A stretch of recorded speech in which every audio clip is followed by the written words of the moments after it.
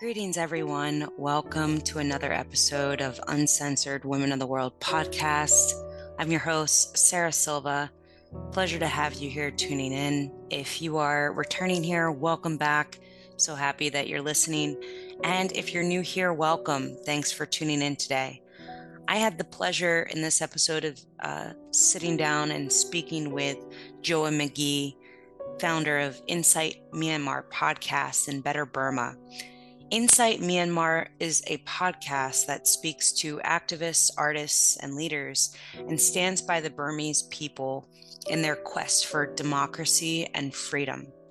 Better Burma is a US-based nonprofit dedicated to advancing a free, peaceful, and prosperous Burma by promoting democratic values and raising awareness about the ongoing crisis through their media platforms, offering emergency relief to vulnerable communities and supporting sustainable community development programs.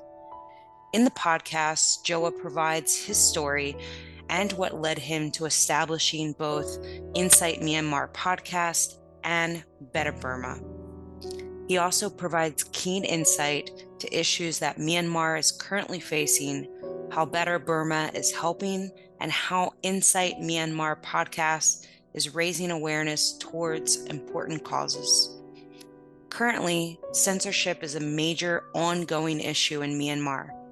According to the Office of High Commissioner for Human Rights, in the 2021 military coup in Myanmar, the junta imposed rolling nationwide internet blackouts and blocked access to social media and messaging platforms. This is no new strategy to oppressive societies, and the junta has imposed targeted internet shutdowns in areas where it faces strong resistance from opposition groups. It is people like Joa and organizations like Better Burma that continue to stand for truth, justice, and freedom. I highly recommend listening to the Insight Myanmar podcast to hear the many diverse stories that provide hope and inspire those who stand for right action. Joa talks a little bit about this in the podcast, but I just wanted to recommend it because I have listened to it myself and listened to the inspiring stories provided by many. Without further ado, here is episode 14. Hi. Hi, Joa. Hi. Nice to talk to you. Likewise. Thanks for joining. Oh yeah, sure. Thanks for reaching out. Yeah, absolutely. So we'll go ahead and get started if that's okay with you. Yeah, absolutely. Okay. So thank you for so much for joining the show today and highlighting Myanmar and the work that your organization is doing. So jumping right into things, can you share a little bit about your background and what led you on the path to your current work, and also explain a little bit about your organization? Sure. So I first went to Myanmar in 2003, and I went with an interest in meditation and wanting to the practice of the passion of meditation that I was doing in the tradition of S.N. Goenka had originated, the lineage had originated from Myanmar. And so I went there wanting to discover kind of the origins and before the practice was exported into what would later become part of the greater mindfulness movement that's since swept Western countries and around the world. Interesting. And I was just pulled into the Buddhist culture, and it whereas at that time in my life, meditation felt like something that I was doing. It was much more of an outlier then. It was much less conventional than it's become now, but it felt much more like I was going against the flow of normal society. In Myanmar, it felt like the meditation was going with the flow, and that all of society was supporting that. And so I had a great volition to want to get back to the country. And it was a military dictatorship at that time, as it's sadly reverted back to now. Yeah. And highly the government, not the people, but the military junta is highly xenophobic and suspicious of foreigners that are in the country. And so it was very hard to get in past being a tourist. But I was very fortunate that in my professional field, as I started to develop of training, I was working in training, and a job became available through the U.S. Embassy, where I was working at the American Center. I was working on a USAID contract before USAID really had was able to be there, so it was all kind of covert at the time. And I was training. I started out by training teachers. That was 2007. I Oh, started out interesting. training Burmese teachers how to speak English, and then that developed into beyond just teachers, but training professionals from lots of walks of life. And Myanmar is a very diverse country. It's diverse religiously, culturally, ethnically, and so both in Yangon as well as throughout the country, I would convene training courses that would bring together people that had different content backgrounds, like say hygiene or HIV/AIDS or working with street children or something like that. But they didn't necessarily know how to share that information within their communities in any way than very teacher-centered lecture style. And we would teach them and how to make it participatory and active and dynamic and draw on Oh, adult learning great. theory, and which became kind of like, I guess you can call it like democracy with a small d. I mean, we never talked about politics. That was never my field, but it was Yeah, more like in action of what it's like to work together, to respect different backgrounds, to talk to people from and be curious about people who have different perspectives than you, rather than be afraid or be suspicious, which the military and then before them the British colonial period always was able to rule by creating those divisions and suspicions. And so we were trying to, in a very small way, trying to do the opposite of that. sure. That was from '07 to 11 that I was doing that work in Burma. The story continues on. I'll just pause there in case I don't want to talk ramshot through all of this. It might No, this might, is might so extend interesting. all our This is answers. great. Yeah. So shall I continue, or did you have any question Yeah, about no, that? feel free to continue. This is very interesting, but I do have one question. So so originally you went over there for meditation, and then did you stay there and then you got the job doing the teaching, or did you leave and then you returned? Right. So I went in 2003 for 1 month for meditation, and I desperately wanted to get back. I was actually looking to leave my field and just teach English at a monastery or a school or something for free, just to be in the country. That was how much I wanted to be there.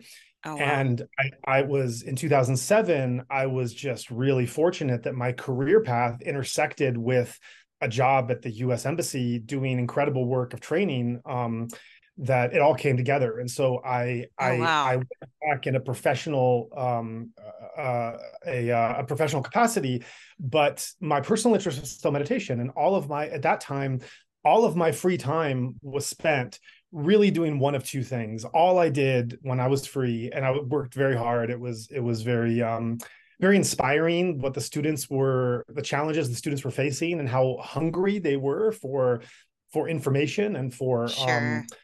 opportunity that they didn't have anywhere else. And so everyone there ended up working far past what we intended, just because it was so rewarding. But in my free time, the only thing I did was I either studied Burmese, or I meditated, or went to like monasteries or different places and learned about their history.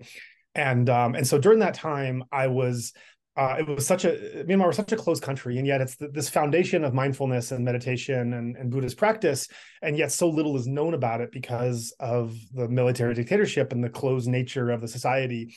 And I didn't know a lot either. There wasn't anywhere I can turn to get information. There was no real resources or background, and no guide who had a overarching understanding. And so I was just very curious, and all my free time, I just would learn Burmese and then go to different sites and practice my Burmese by talking about Buddhism or history or such, and ended up finding a number of really interesting places, like historical monasteries where important things had happened, or important monks had lived, or Yeah. current places of practice. And so I started just to share those informally. And as foreign meditators would come into the country, again, because there was so little information and so little available, inadvertently, the notes that I was writing became kind of like the de facto guide, kind of like the authoritative guide for like where to go and what to do and everything else. And people I didn't know were Wow. like, that like friends of friends were meeting me and saying, "Hey, you should check these pages out. These are really great." And I was like, "Well, I wrote them. My name wasn't on them. I was anonymous." But in any case, when my job at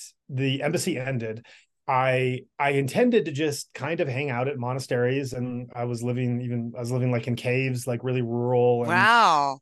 centers and such. And in one of the places I was living, and I should also mention, this was when the internet really took off in the world, and smartphones and everything. But because Myanmar was so closed, we didn't have access to any of that. So, I mean, my friends and I, we were reading about smartphones in like the New York Times, and we didn't really understand them, because like it was changing culture. Yeah. But years into the cultural change, smartphones hadn't come to Myanmar, and we weren't, for the most part, we weren't leaving. Most of us, there were visa problems at the time as well. So most of us were kind of stuck there. And so as this was all taking off, I was in one of the very remote monasteries I was staying, without internet of any kind. An important 20th century monk had lived there, and some donor had gifted a scanner to this remote monastery, and it seemed very curious to me that this rural monastery would have a scanner. But I took advantage of that by Right. deciding to scan the archival pictures of this monk, and share with meditators back in the US, just kind of for posterity. Yeah. As I scanned those pictures, I thought, well, maybe I'll make like a slideshow. And I ended up getting really involved. I went beyond making a slideshow. I spent about 6 weeks completely without internet, part of it living in a cave. And I made what amounted to be like a 1 hour kind of amateur documentary. And I didn't, and again, I didn't understand the internet. Internet wasn't really available at all in Myanmar. Eventually, like after 6 months after making this, I put it on YouTube, but I didn't understand what YouTube was, even though this was like, 2012 or something. Yeah. I thought it was kind of like a video storage site. So I didn't understand other people were actually going to be watching this video. I just thought, well, this will be a way to keep it safe so that if something happens to my computer, this file Yeah. is safe. That video ended up going viral, and it ended up being posted to like, it ended actually it ended Wow. up judged as like a professional documentary. And like, kind of like, well, this part of it was good, but this storyline is kind of missed. And it's like, dude, I was living in a cave when I made this. Like, I was Yeah. just doing this for fun. Right. And that put me on the map, a bit more so. And I was asked to write a guidebook for meditators coming to the country. And Oh, that was right wow. when the democratic transition process was starting, in the 2010s. And so before, it would have been really unsafe of me to be a white guy showing up at rural Burmese monasteries asking a lot of questions. I mean, that would have been a great Sure. way to get myself and other people in trouble. Even though there were no political connections to it, it was just a very xenophobic and dangerous time, with the nature of the military in power. But with the transition period, there were opportunities that had never existed before. So I spent about 4 years researching and writing this meditator guidebook project, just visiting hundreds of monasteries, pagodas, meditation centers, nunneries, and compiling this book that would be kind of like a guide for kind of like what I wanted back in 2003, so that when meditators and practitioners came to the country, they would, not that it'd be a comprehensive authoritative guide, but that it would at least indicate places of interest and the history behind that would be interesting for them to visit. So that brings it up to about 2017 or so. I'll pause there again. I'm going warp speed through all of this, and I Yeah. hope I'm This is no, this is so interesting. What yeah. what is the name of your book, your guide? Is it It's available for purchase? free. It was all a volunteer project. It Oh, was, okay. in the spirit of Buddhist monasteries. It was meant to be something that was just freely made and accessed, and it's called the Wow. Golden Path, or Shui Langalei in Burmese. And that led to pilgrimages. So then I was then asked to start leading pilgrimages for those that wanted to be led, instead of following themselves by a guidebook, which was difficult to do in Burma. Yeah. And then eventually that led to the podcast. It had, as I was starting to compile all this information, and I think this is true of anyone who's involved in Burma, any outsider, even Burmese, who's involved in Burma issues, whether it's history or politics or meditation or human rights or whatever the field is. You realize there's so little known, and you start to learn a little bit, and you start to feel kind of happy and confident with yourself. Oh, my head's above the water. I know more than a lot of people know about this subject.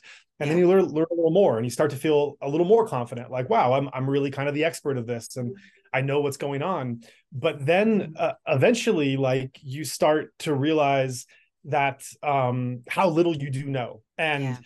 the idea, because Burmese history and society and everything is so enormously complex, and the nature of the closed country means so little research has been done, that when you're put into any kind of authoritative role, it starts to, for many people I've talked to across disciplines, just start to feel very uncomfortable that they're in a spotlight that they don't really feel is they deserve to be in, that they know that information. That happened to me. I was leading pilgrimages, giving presentations, writing these guidebooks, and certainly I knew a lot more than most of the people reading or listening.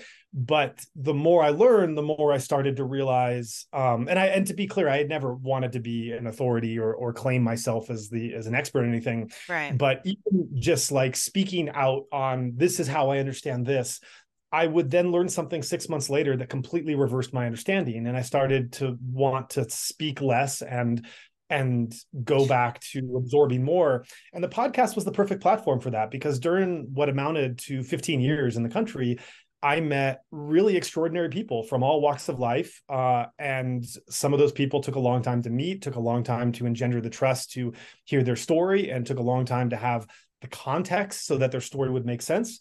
And so the podcast became, initially before the military coup in 2021, the podcast became a vehicle to be able to remove the spotlight from myself and be the questioner, to create an environment, an intimate and personal environment, to be able to have a long form discussion with very special people and bring their stories and understanding, mostly about Buddhism and meditation at that time. It changed after the coup. Yeah. To a wider practitioner audience that wouldn't generally have access to hearing those kinds of stories. And this is the Better Burma podcast, right? I'm just saying the name for all the listeners out there. It's actually the Insight Myanmar podcast. The Better Burma nonprofit came about later, so it's a little I confusing. apologize. I apologize. Okay, so Yeah. the Insight Myanmar, and can you explain a little bit how you actually started it? Well, I started Insight Myanmar when I was living in Yangon, and I was a lot of the very interesting people involved in meditation, teachers, practitioners, etc., would often pass through, and I'd see them, and we'd hang out, we'd have long conversations. And the podcast idea was like, well, let's start recording some of these conversations. Let's start mindfully bringing their voice to a podcast medium so that more people could have access to hearing their perspective, which was one that I felt like wasn't really coming out in the Buddhist world. And again, the nature of the closed country, I felt that the way that Burmese Buddhism was being understood and shared abroad was really missing a lot of my lived experience and the experiences of those I was bringing on to want to share that. And so that's where the podcast started. And it was really oriented mainly towards Buddhism and meditation, although it had a lot of, it was a very wide berth that we gave it. It would talk about social issues and other things that intersected that. So it wasn't strictly just on the practice. But then after the military, so there was a military coup in 2021. For just a brief primer of Burmese history, it was a brutal and oppressive military dictatorship from 1962 until, let's say, about 2012. Was kind of when the transition started a bit loosely. And 2015, it was in full form. That was when the opposition party was voted into power and served from 2015 to 2020. And in 2020, the opposition party, which was now actually the party in charge, this was Aung San Suu Kyi's party, the National League of Democracy, or NLD. Every election that they were in, running against the military or the civilian counterparts of the political party associated with the military, the NLD overwhelmingly won. The hatred and the disgust and aversion that most of the people have towards the military in Myanmar is absolute, and it's been absolute. It is the one common thing linking all the diversity in the country, is how much people hate the military, and for very good reason. And once again, the military was absolutely trounced in these elections. And historically, the military likes to believe they're more popular than they are. So every time they lose in overwhelming fashion, they're always shocked that they lost, and they end up playing political games or make accusations of voter fraud or something to be able to support their claims they should be in power. And that's what happened in 2021. After they were trounced yet again, they initiated a military coup on February 1st, 2021, and they arrested many of the elected democratic leaders, and they reestablished military rule. And for the last 2.5 years, it's been an absolute nightmare scenario in Myanmar. As bad as things have ever been historically, anyone you talk to in the country will tell you that this current period is the worst that anyone living can ever remember. Some people have even said going back to the carnage of World War II. Wow. So in weeks following the military coup, I established the Better Burma nonprofit. It's a registered 501c3 nonprofit in the U.S. that initially we just thought it would allow the ability to be able to take donations that people who trusted me and trusted our platform would provide, that we could then give over to humanitarian efforts in Burma that were very urgent at the time and still are very urgent. But at that moment, no one, I should say very few people had any kind of impression this was going to go years into the future and still on. It seemed like something that was a very tense period of a few weeks or a few months.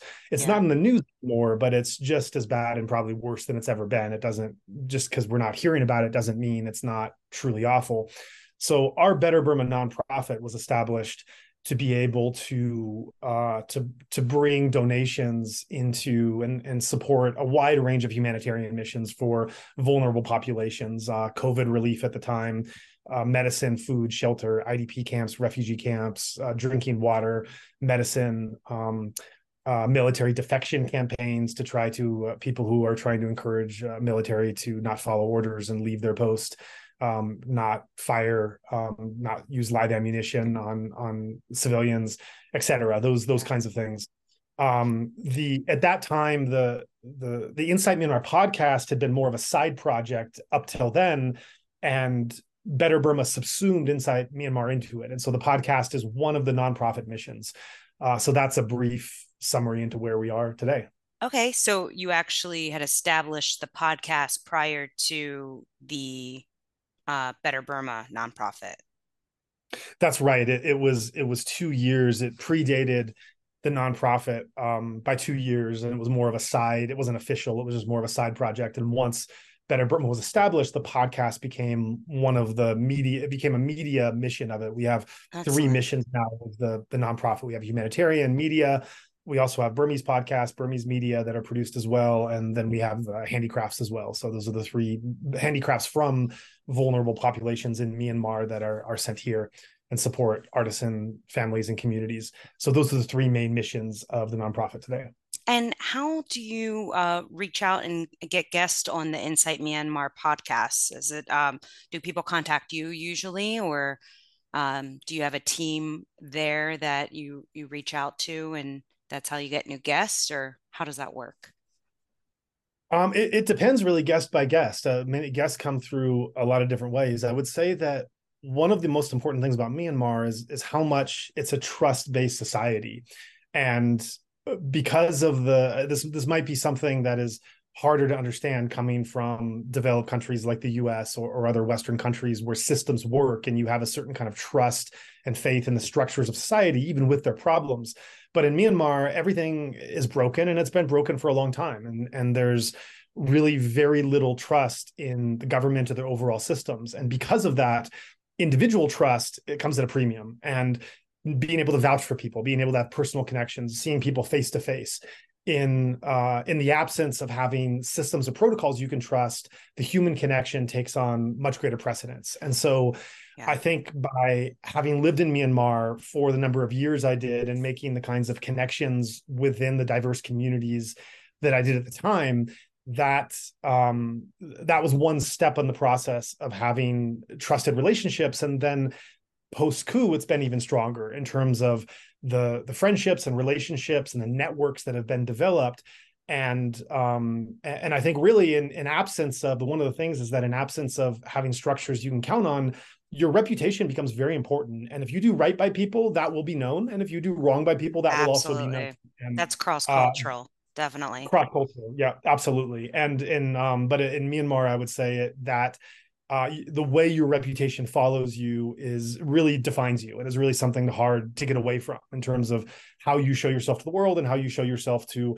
the connections that you've made. And so I think that one of the ways that we've been able to seek some of the guests, and we've had a number of guests who usually don't speak about themselves or their lives, that and some of those guests have taken us literally years to get, literally years of patience, not pushing but just asking, seeing what they're comfortable, presenting different options for them, and then eventually being able to have conditions come together that we get a 90-minute interview with them and we get to bring their voice out.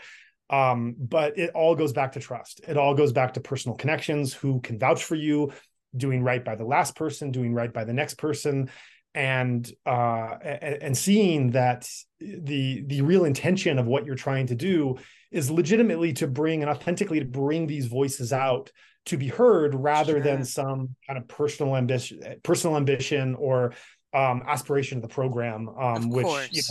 if that was what you had, that would be shown through. Of course. And with the censorship that goes on in the country, have you received any types of resistance or hate mail from anyone affiliated with the junta at all? Not really, because the podcast is it's an English language oral medium. So I think they have their hands pretty full of people that are trying to do much more harm to them, that are in Yeah. their own language and that are much more prescient dangers. And so I think that we're a bit off the radar. I mean, our pages are banned in Myanmar. Like you can't access our websites unless you have a VPN or some workaround. So we're on the radar enough that we're one of the banned entities there. But Yeah. we have our podcast has a listenership now of about 70,000, and one third of our listeners are in Myanmar. So, Oh, wow. it's extraordinary to me that in a time of internet blackouts, safety concerns, lack of internet access, an English language medium, that even with all those factors, that many Burmese are still in the country taking the time to want to tune in and hear from the guests that we have on. So, Oh, I think that's that's a great. testament to the interest there. That's wonderful. And a few other questions that are non-related to the podcast and your nonprofit. Who has been your greatest mentor throughout this whole process? Have you just basically, I mean, everything is, it sounds like you've just kind of come up with everything yourself. Did you have any friends along the way while you were in country that, um, gave you some good ideas? Oh, for sure. I mean, we've had lots of volunteer support. We've had lots of people with goodwill. Our mission has been funded not by any government or other organization, but mainly by donors. We have I just did the tally a couple of days ago. We have about 1,200 donors that have given since the military coup, and several hundred who have given more than 10 times. So repeated donations. So Oh, that kind of fantastic. trust and integrity in our mission, it just means the world to me that people believe in and support what we're doing, as well as people who give in kind. We have so many volunteers who have who have worked in various ways, whether it's drawing art or doing editing or something on the internet, or storytelling or something else. And so we've had a lot of people that have come and lend a hand through volunteer contributions, or even just saying like, hey, there's this great guest you should have on your podcast, or any number of ways. I wouldn't be able to count the number of people that have given or volunteered in some way that's allowed our mission to proceed and do the kind of work it's doing. Wonderful. And if are any of our listeners out there are interested in volunteering with your organization, how are they able to do that or reach out to you? Yeah, we love that. The page they can go to is insightmyanmar.org. It's insight. Sometimes people hear it as inside. So insight like wisdom, INSIGHT, Myanmar .org. And you can just write us at info@insightmyanmar.org, or you can also go to our page and there's a link that says volunteer, and there's actually a volunteer form that can be filled out. Okay, wonderful. I'll be sure to include all the links to your social media sites at the very bottom so everyone will be able to easily access those. And what has been the greatest piece of advice that you have been given ever Like in life or in pertaining in life? in life, boy, I have to think about that. I think I don't know why this is coming to my mind now. I mean, it's quite profound, but it's just the one that pops up. But there's an Australian guy I'm good friends with who's been in Myanmar much longer than I have, 40 years or so, half as a monk and half as a layperson. And there's book upon book, thousands of pages distilling Buddhist wisdom and meditation and analyzing all the different suttas and their meaning and their commentaries and what's really the right way and this, that, and the other. And whenever I talk to him about this, and this is a very learned person, this is somebody fluent in Burmese, fluent in Pali, and Wow. has been closely associated with some of the greatest monks, just a litany who's who of some of the greatest monks in Burmese history. And when I talk to him about this, he just always says, there's it's all in the five precepts. There's five basic Buddhist precepts of morality. It's not to kill, not to steal, not to lie, not to have intoxicants, or not to commit sexual misconduct. And he just always comes back to this, and it's very simple. It's something every Buddhist knows, but the profundity with the profundity and yet the simplicity with which he will talk about the power of these precepts and the power of ethical living in the face of all these complex philosophies and methods and techniques, and just boils it down to this being the central thing. If you live your life by this, things will be okay. If you just adhere to these things, you're going to get by on some level, and you're going to have a measure of happiness and stability.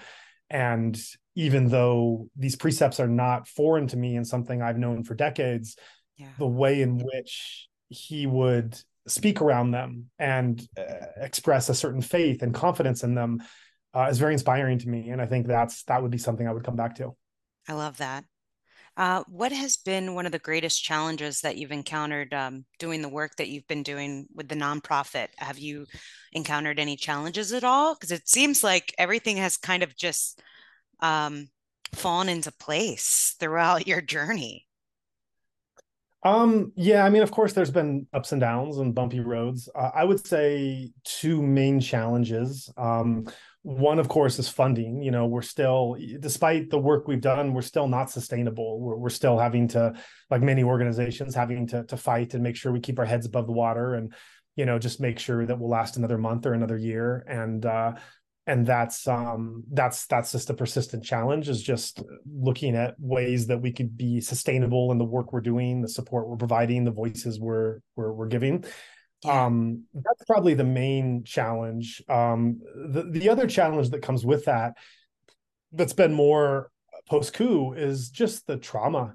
Just I've I've never in my life found myself in a situation, nor did I ever think I would be in a situation where I would be an active player, yielding all the tools that I have from my humble little platform against a professional and brutal military dictatorship half a world away. Yeah. And the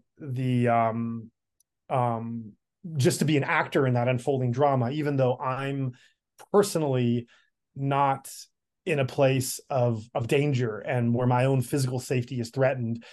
The first several months of the coup, first year really, the level of trauma was something I didn't know how to deal with. I sometimes had a bit of cognitive dissonance where I was living so much in the terrors of Myanmar that I would go outside in America and I would kind of forget where I was. I would kind of be seeing the horrors that I've been hearing about and seeing on pictures and videos I would see in my neighborhood, and realize that I wasn't, that wasn't actually in front of me, that I was just kind of I was still living that, and just being able to relate to people in America, talking about their favorite TV show or what they want to have for dinner or where they went on Right. vacation. when I had friends that were like literally in hiding in safe houses in the jungle, people I hadn't heard from for months. I didn't know if they were dead or in prison or whatever else. And to be able to be present in my friends and family's lives in America, attending to their mundane matters, Right. and not minimizing those, while also um, playing a role in whatever our nonprofit and personally could play in trying to save lives that were being impacted by a very despotic and evil and tyrannical regime. That was a balance that I had no background in knowing how to handle. Yeah. But and it took, I would say it took a good year to be able to just normalize it, to just like be able to talk about what I'm going to have for dinner and what you thought of this TV show, and then turn around and go to the computer and talk to someone or work on something that was, just another world, and be able to compartmentalize that. Yeah. I'm sure your meditation practice helps with that. I'm keeping that balance. Hugely. I mean, the biggest thing the meditation practice did to me was that it uh I would have a lot of friends who would talk about how depressed they would get about the overall situation and how things were going, and what wasn't working. And I would just tell them that didn't phase me at all, because through meditation I had learned that uh any energy or emotion I expend on an issue that I don't have control over is lost energy. Why do it? And that's Yeah. something intellectually we all know, but it took hundreds and thousands of hours of meditation for me to actually understand the wisdom of it. If something is in front of my desk, if there is a crisis that I can actually play a role, or our organization can play a role in helping people, of course it's tense, it's all hands on deck, it's doing everything we can. But if there's a situation that's really bad and really crappy, but it's not something that I or the organization can do anything about, it's not that I'm cold or uncaring. It's just that, why would I want to expend the emotion in attending to that when I'm losing that energy on something I could be doing that's productive? And so that's been really the biggest takeaway.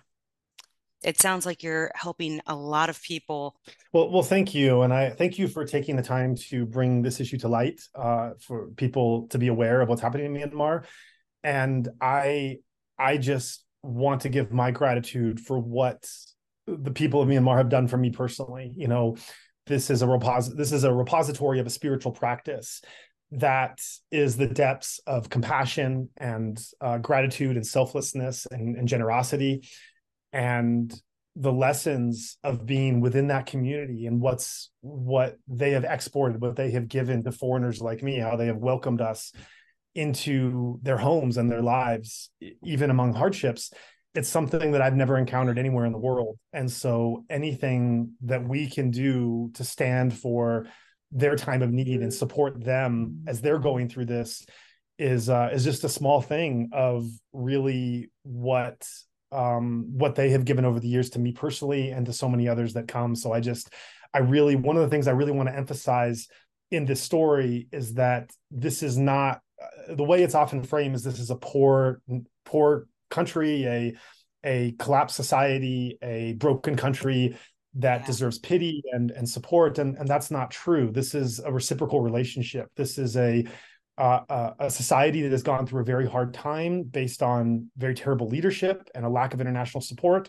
But in spite of those difficulties, they have given so tremendously in perhaps non-material ways, perhaps in the ways of these spiritual teachings and others, that so many have been inspired by their time in Myanmar. And I think that's a huge part of the story that people should recognize, so that it changes the dynamic of the way that it's often viewed. Absolutely. Well said. And I think also, given the circumstances there and what you mentioned earlier about there not being a lot of media coverage on the events that are occurring there, a platform such as yours is a huge help to advocate and get the word out to other people about, about the great things that the people who do live there are doing, and highlight their successes, as well as the challenges they're facing. Yeah, absolutely. Well, again, thank you so much. And I'll be sure to include all of the links, everyone listening out there. If you would like to volunteer or contribute in any way, um, you can click the links below. Thank you so much. Yeah, thank you for having me on and for shining the light on this. And I definitely encourage your listeners at minimum to check out some of our podcasts. We have a very diverse range of speakers that would I think people can find their interest that matches with them. And there are just some very valuable and inspiring stories from people that are going through a very difficult time and doing it with a sense of resilience and selflessness that is just awe-inspiring to hear. So I just couldn't say enough about them. Absolutely. All the best to you, Joa. Thank you so much. Thank you. Thanks for taking this time. Bye. Bye.